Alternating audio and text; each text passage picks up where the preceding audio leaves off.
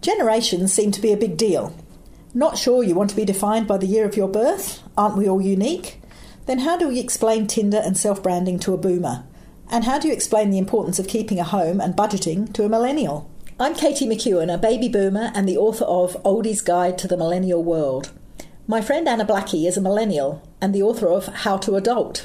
And in this podcast, we talk about the things that make our generations different and what we can learn from each other to make living in this crazy world a little bit easier. I'd just like to introduce this section by reading a quote that I think is quite relevant to this. And it's a quote from a millennial, so actually Anna should probably be reading it. But actually what it says is, remember when we cried as kids and our parents said, "I'll give you something to cry about"? We thought they were going to hit us, but instead they destroyed the housing market, quadrupled college tuition and melted the ice caps.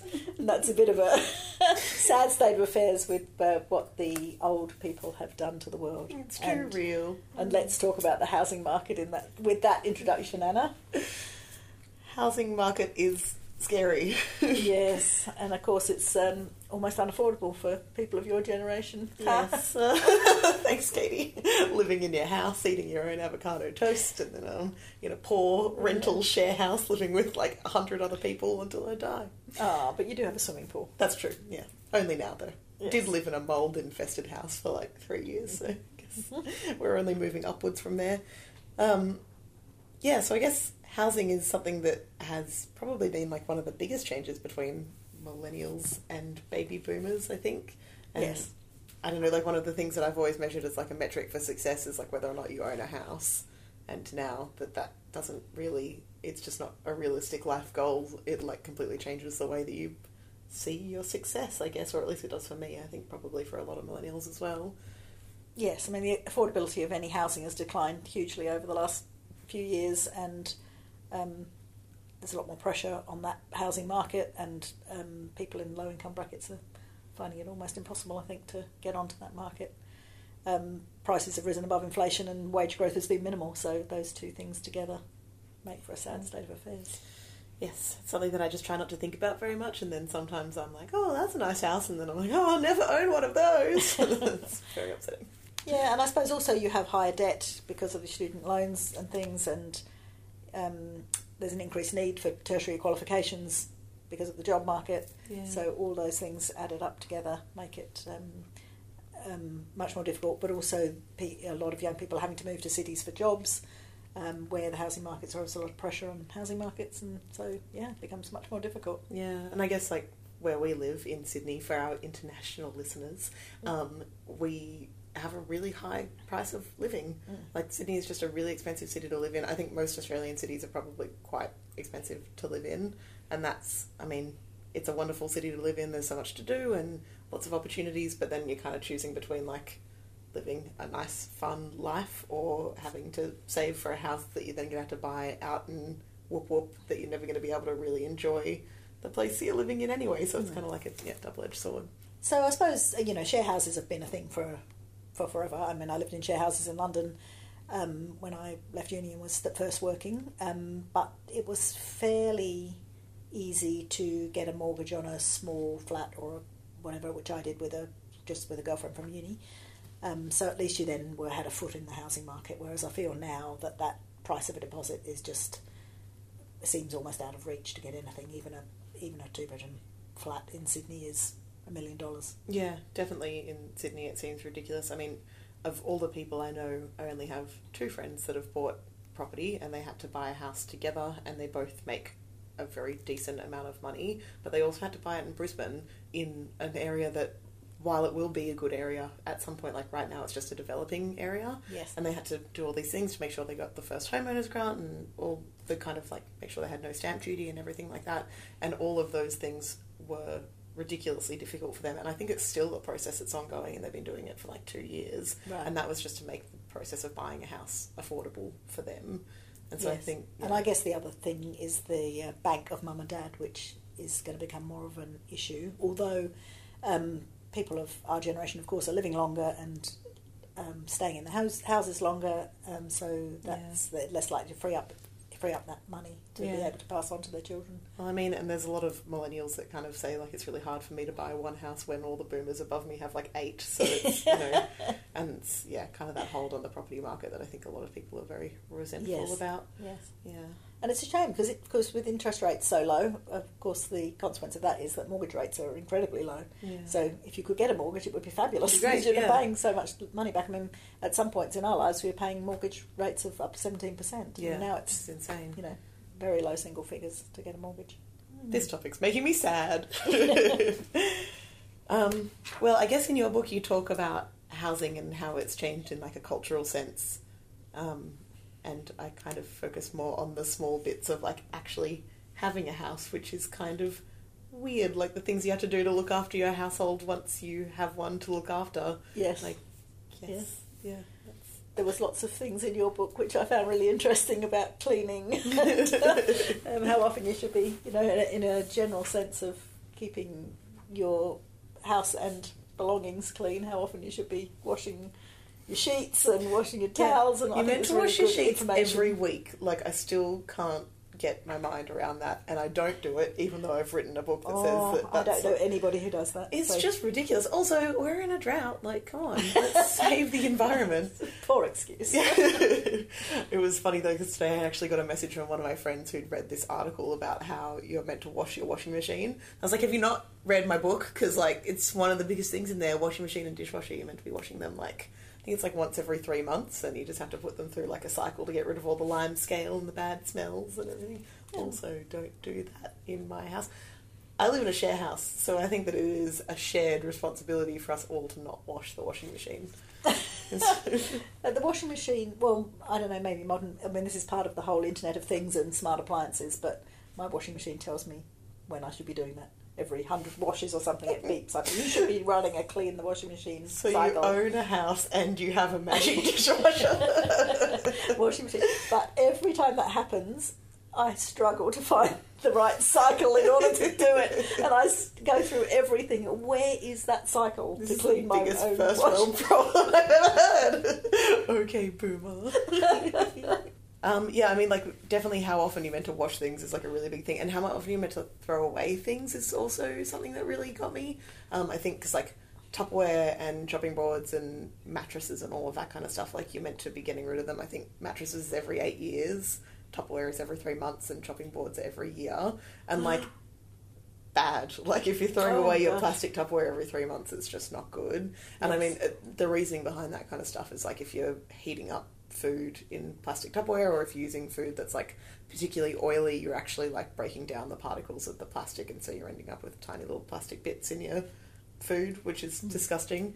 But they said something really recently about how every person is eating like a credit card worth of plastic a month, I think it was. And so it's like, even if you're using plastic Tupperware that's falling apart, like, you're still eating heaps of plastic anyway, so like, might as well just... But are you not using wax wraps?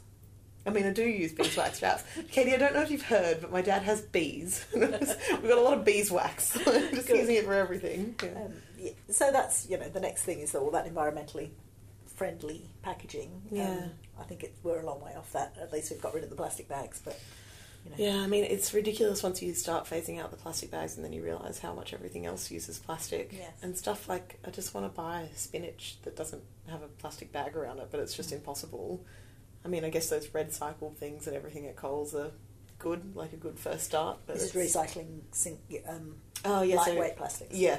I think it's anything that you can like scrunch in your hand, so like Glad wrap or plastic bags and any like chip packets and that kind of stuff. Chip packets are plastic, aren't they? I don't know. Yes. They're foil. They're plasticky foil. I'm sure they are. I'm sure you can recycle them.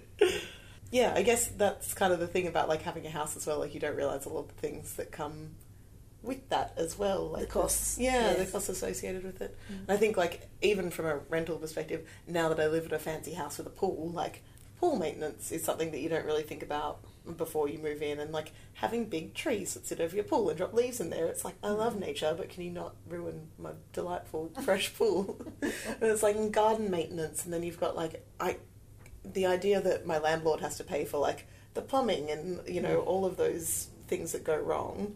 It just seems like houses are really quite a negative investment in a lot of ways. Like, you must have a lot of big costs associated with it.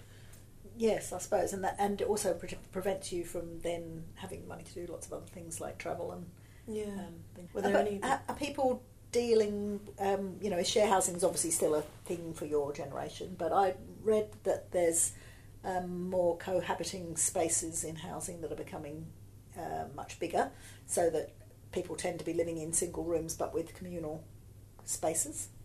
Have you come across any of that? So kind of like the house is like broken down and everyone's kind of got their own space. So you've got your own bedroom, but you're sharing communal areas, and then it becomes more of a community-based housing scheme. I definitely think, the way that I've always done share housing is to live with people that I know and like, and so in that sense it does become almost like a family type situation. Yes. Especially because we're all living out in the suburbs and getting houses where like family homes, and then having very communal spaces that we share together and like doing nice communal activities in those areas. I do know people that kind of like go out to the city sort of areas and they end up like renting like you are just renting your room, and then there are the communal spaces that almost become like hostel-like, I guess. Yes. Yeah. And definitely that still seems like it's a thing, but not so much with the people that I know, and whether that's because we all kind of wanted to move out at the same time, or because people are choosing to live with their parents longer and don't really want to live in that kind of share house situation unless they have to. It's kind of hard to tell what the reason is, but definitely like a lot of people I know have just opted to live with their parents for as long as they can, and unless they're like really forced to move out, they won't. I definitely didn't want to do that when I was younger, and I was like, get me out of there as soon as I can, and now I have been renting since I was 19 and realised that maybe that was financially not the best decision. Yes. I think between like share housing and people that live with their parents, that like divide of responsibility is really interesting, because I think like a lot of people that I know that do live with their parents pay a little bit of board, or they'll like contribute groceries and stuff, and I think you see there's a very definite split between the people that kind of live with their parents and are not freeloading, and they actually like do a couple of things for their parents here and there, or help to maintain the house and, you know, share chores, cook for their mum and dad every now and then, or there are people that are just completely living off their parents and like don't, like, they have their room and that's their area, and then they're there like to sleep, and then that's basically it, and then they just kind of like go to work, hang with friends, come home and leave again, and it's kind of, those are the people that kind of seem like they're probably only there to save money while they can, and then they're going to get out of there, whereas like the other approach is kind of more like still your home, you're still living there and contributing, I guess. Yeah, I think it's quite hard as a parent in that situation, because while you, from my point of view, try and support your kids while they're, especially while they're still in full-time education. So for ours, we're happy for them to be at home until they finish their education. But then, you know, I think it just depends on the attitude of the parents. I mean, we were very happy for our kids to move out at that point, and once they were working and earning, then they should be managing their own finances and rent. If they can't afford to buy a house, they should be renting, and that's fine. But it forces you into being more conscious about your money, saving, and making your way in the world. And that just kind of seems like the most reasonable approach from like a parental perspective as well. It's I think we're just mean. Kick him out. Exactly.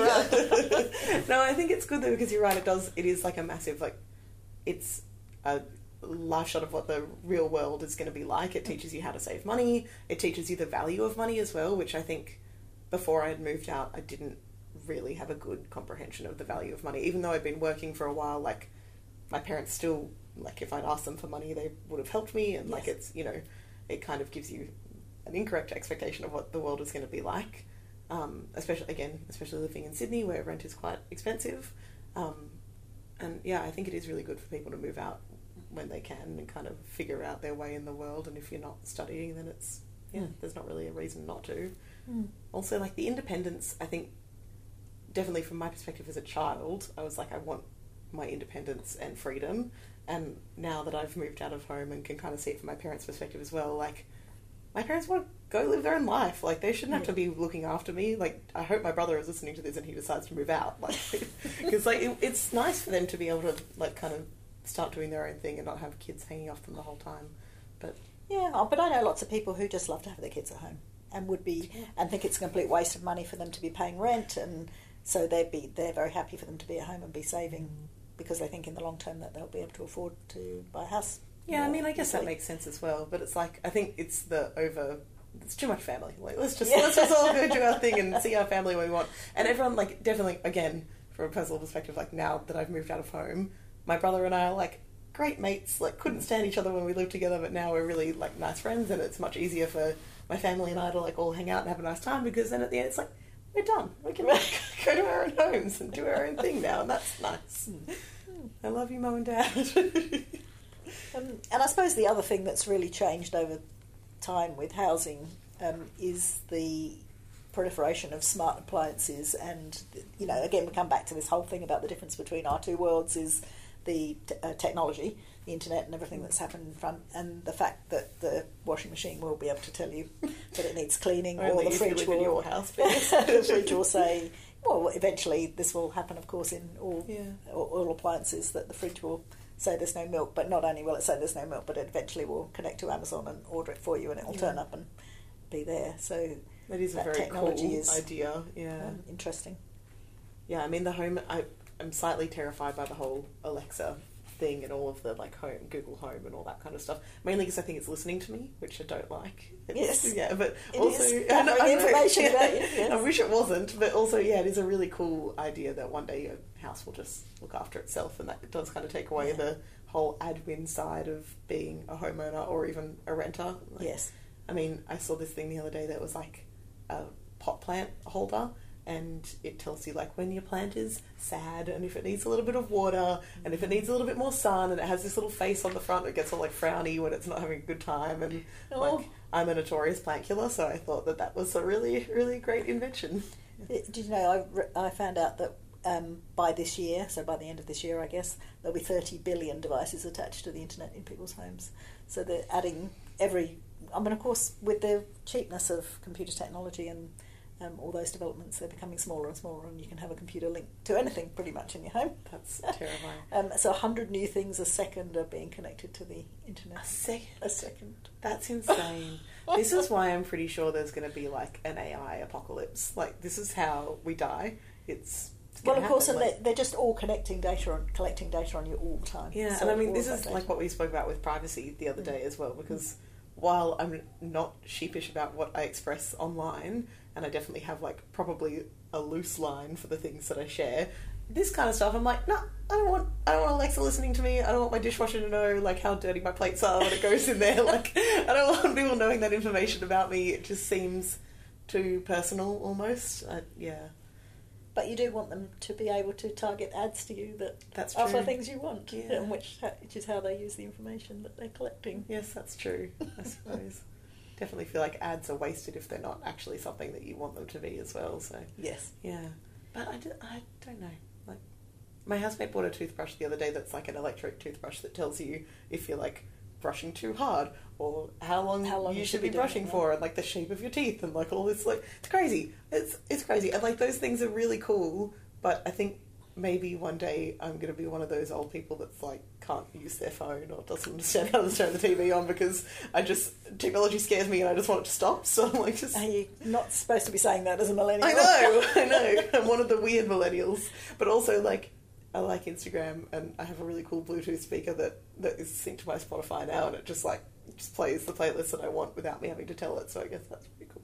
I found when I was putting How to Adult together that there's kind of this like pleasure and art to like starting something from the beginning and then going all the way to the end and finishing it. Like, learning how to make gravy from scratch is just, it's a really cool skill to learn, even if you still end up using something like Gravox. But to know like the process that goes into that, and then actually being able to do it just at a whim is just really nice. Like, having that, like, I don't know, satisfaction from knowing how something works is really lovely.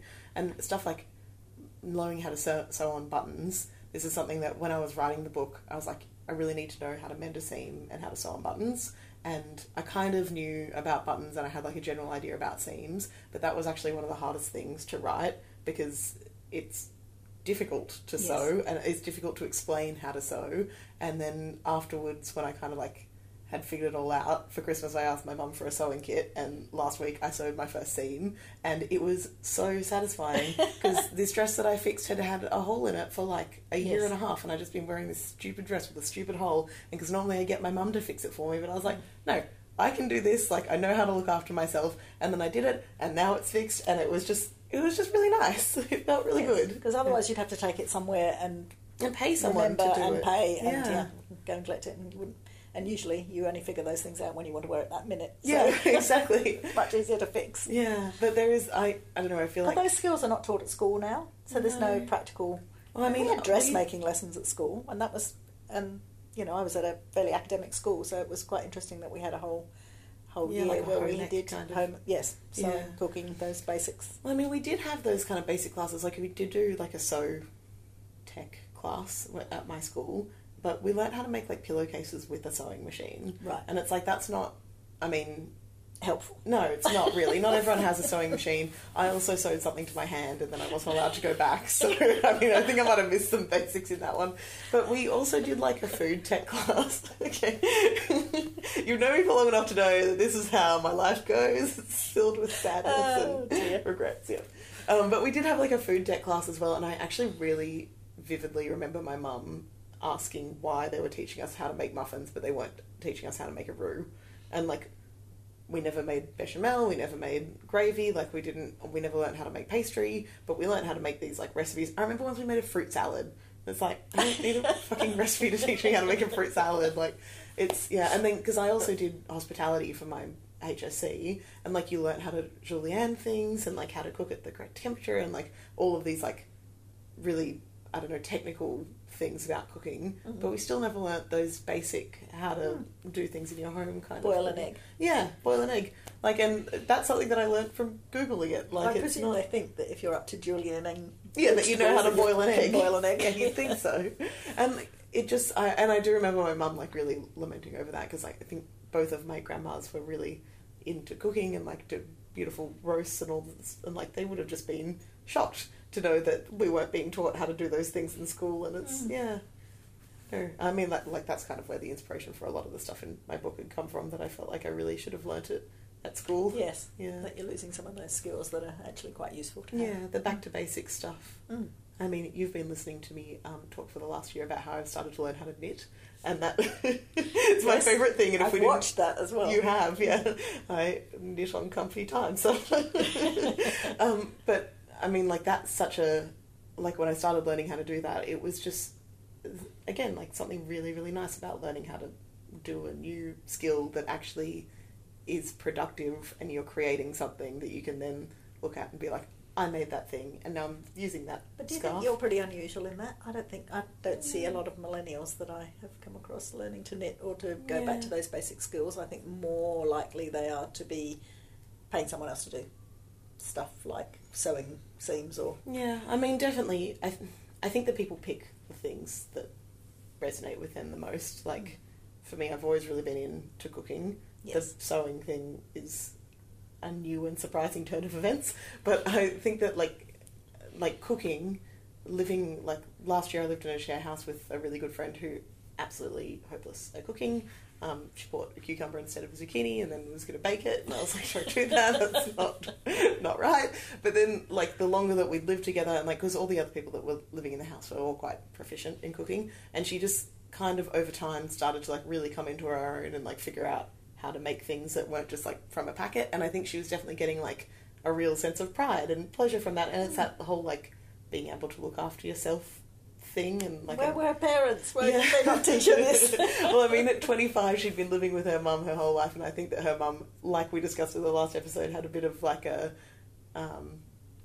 I will do it much better than you, so you might as well not try kind of mentality. Yes. Yeah. And so, but it is that kind of like, sometimes you're not given an opportunity to learn, or you don't realise that you need to learn until you've gotten to a certain point.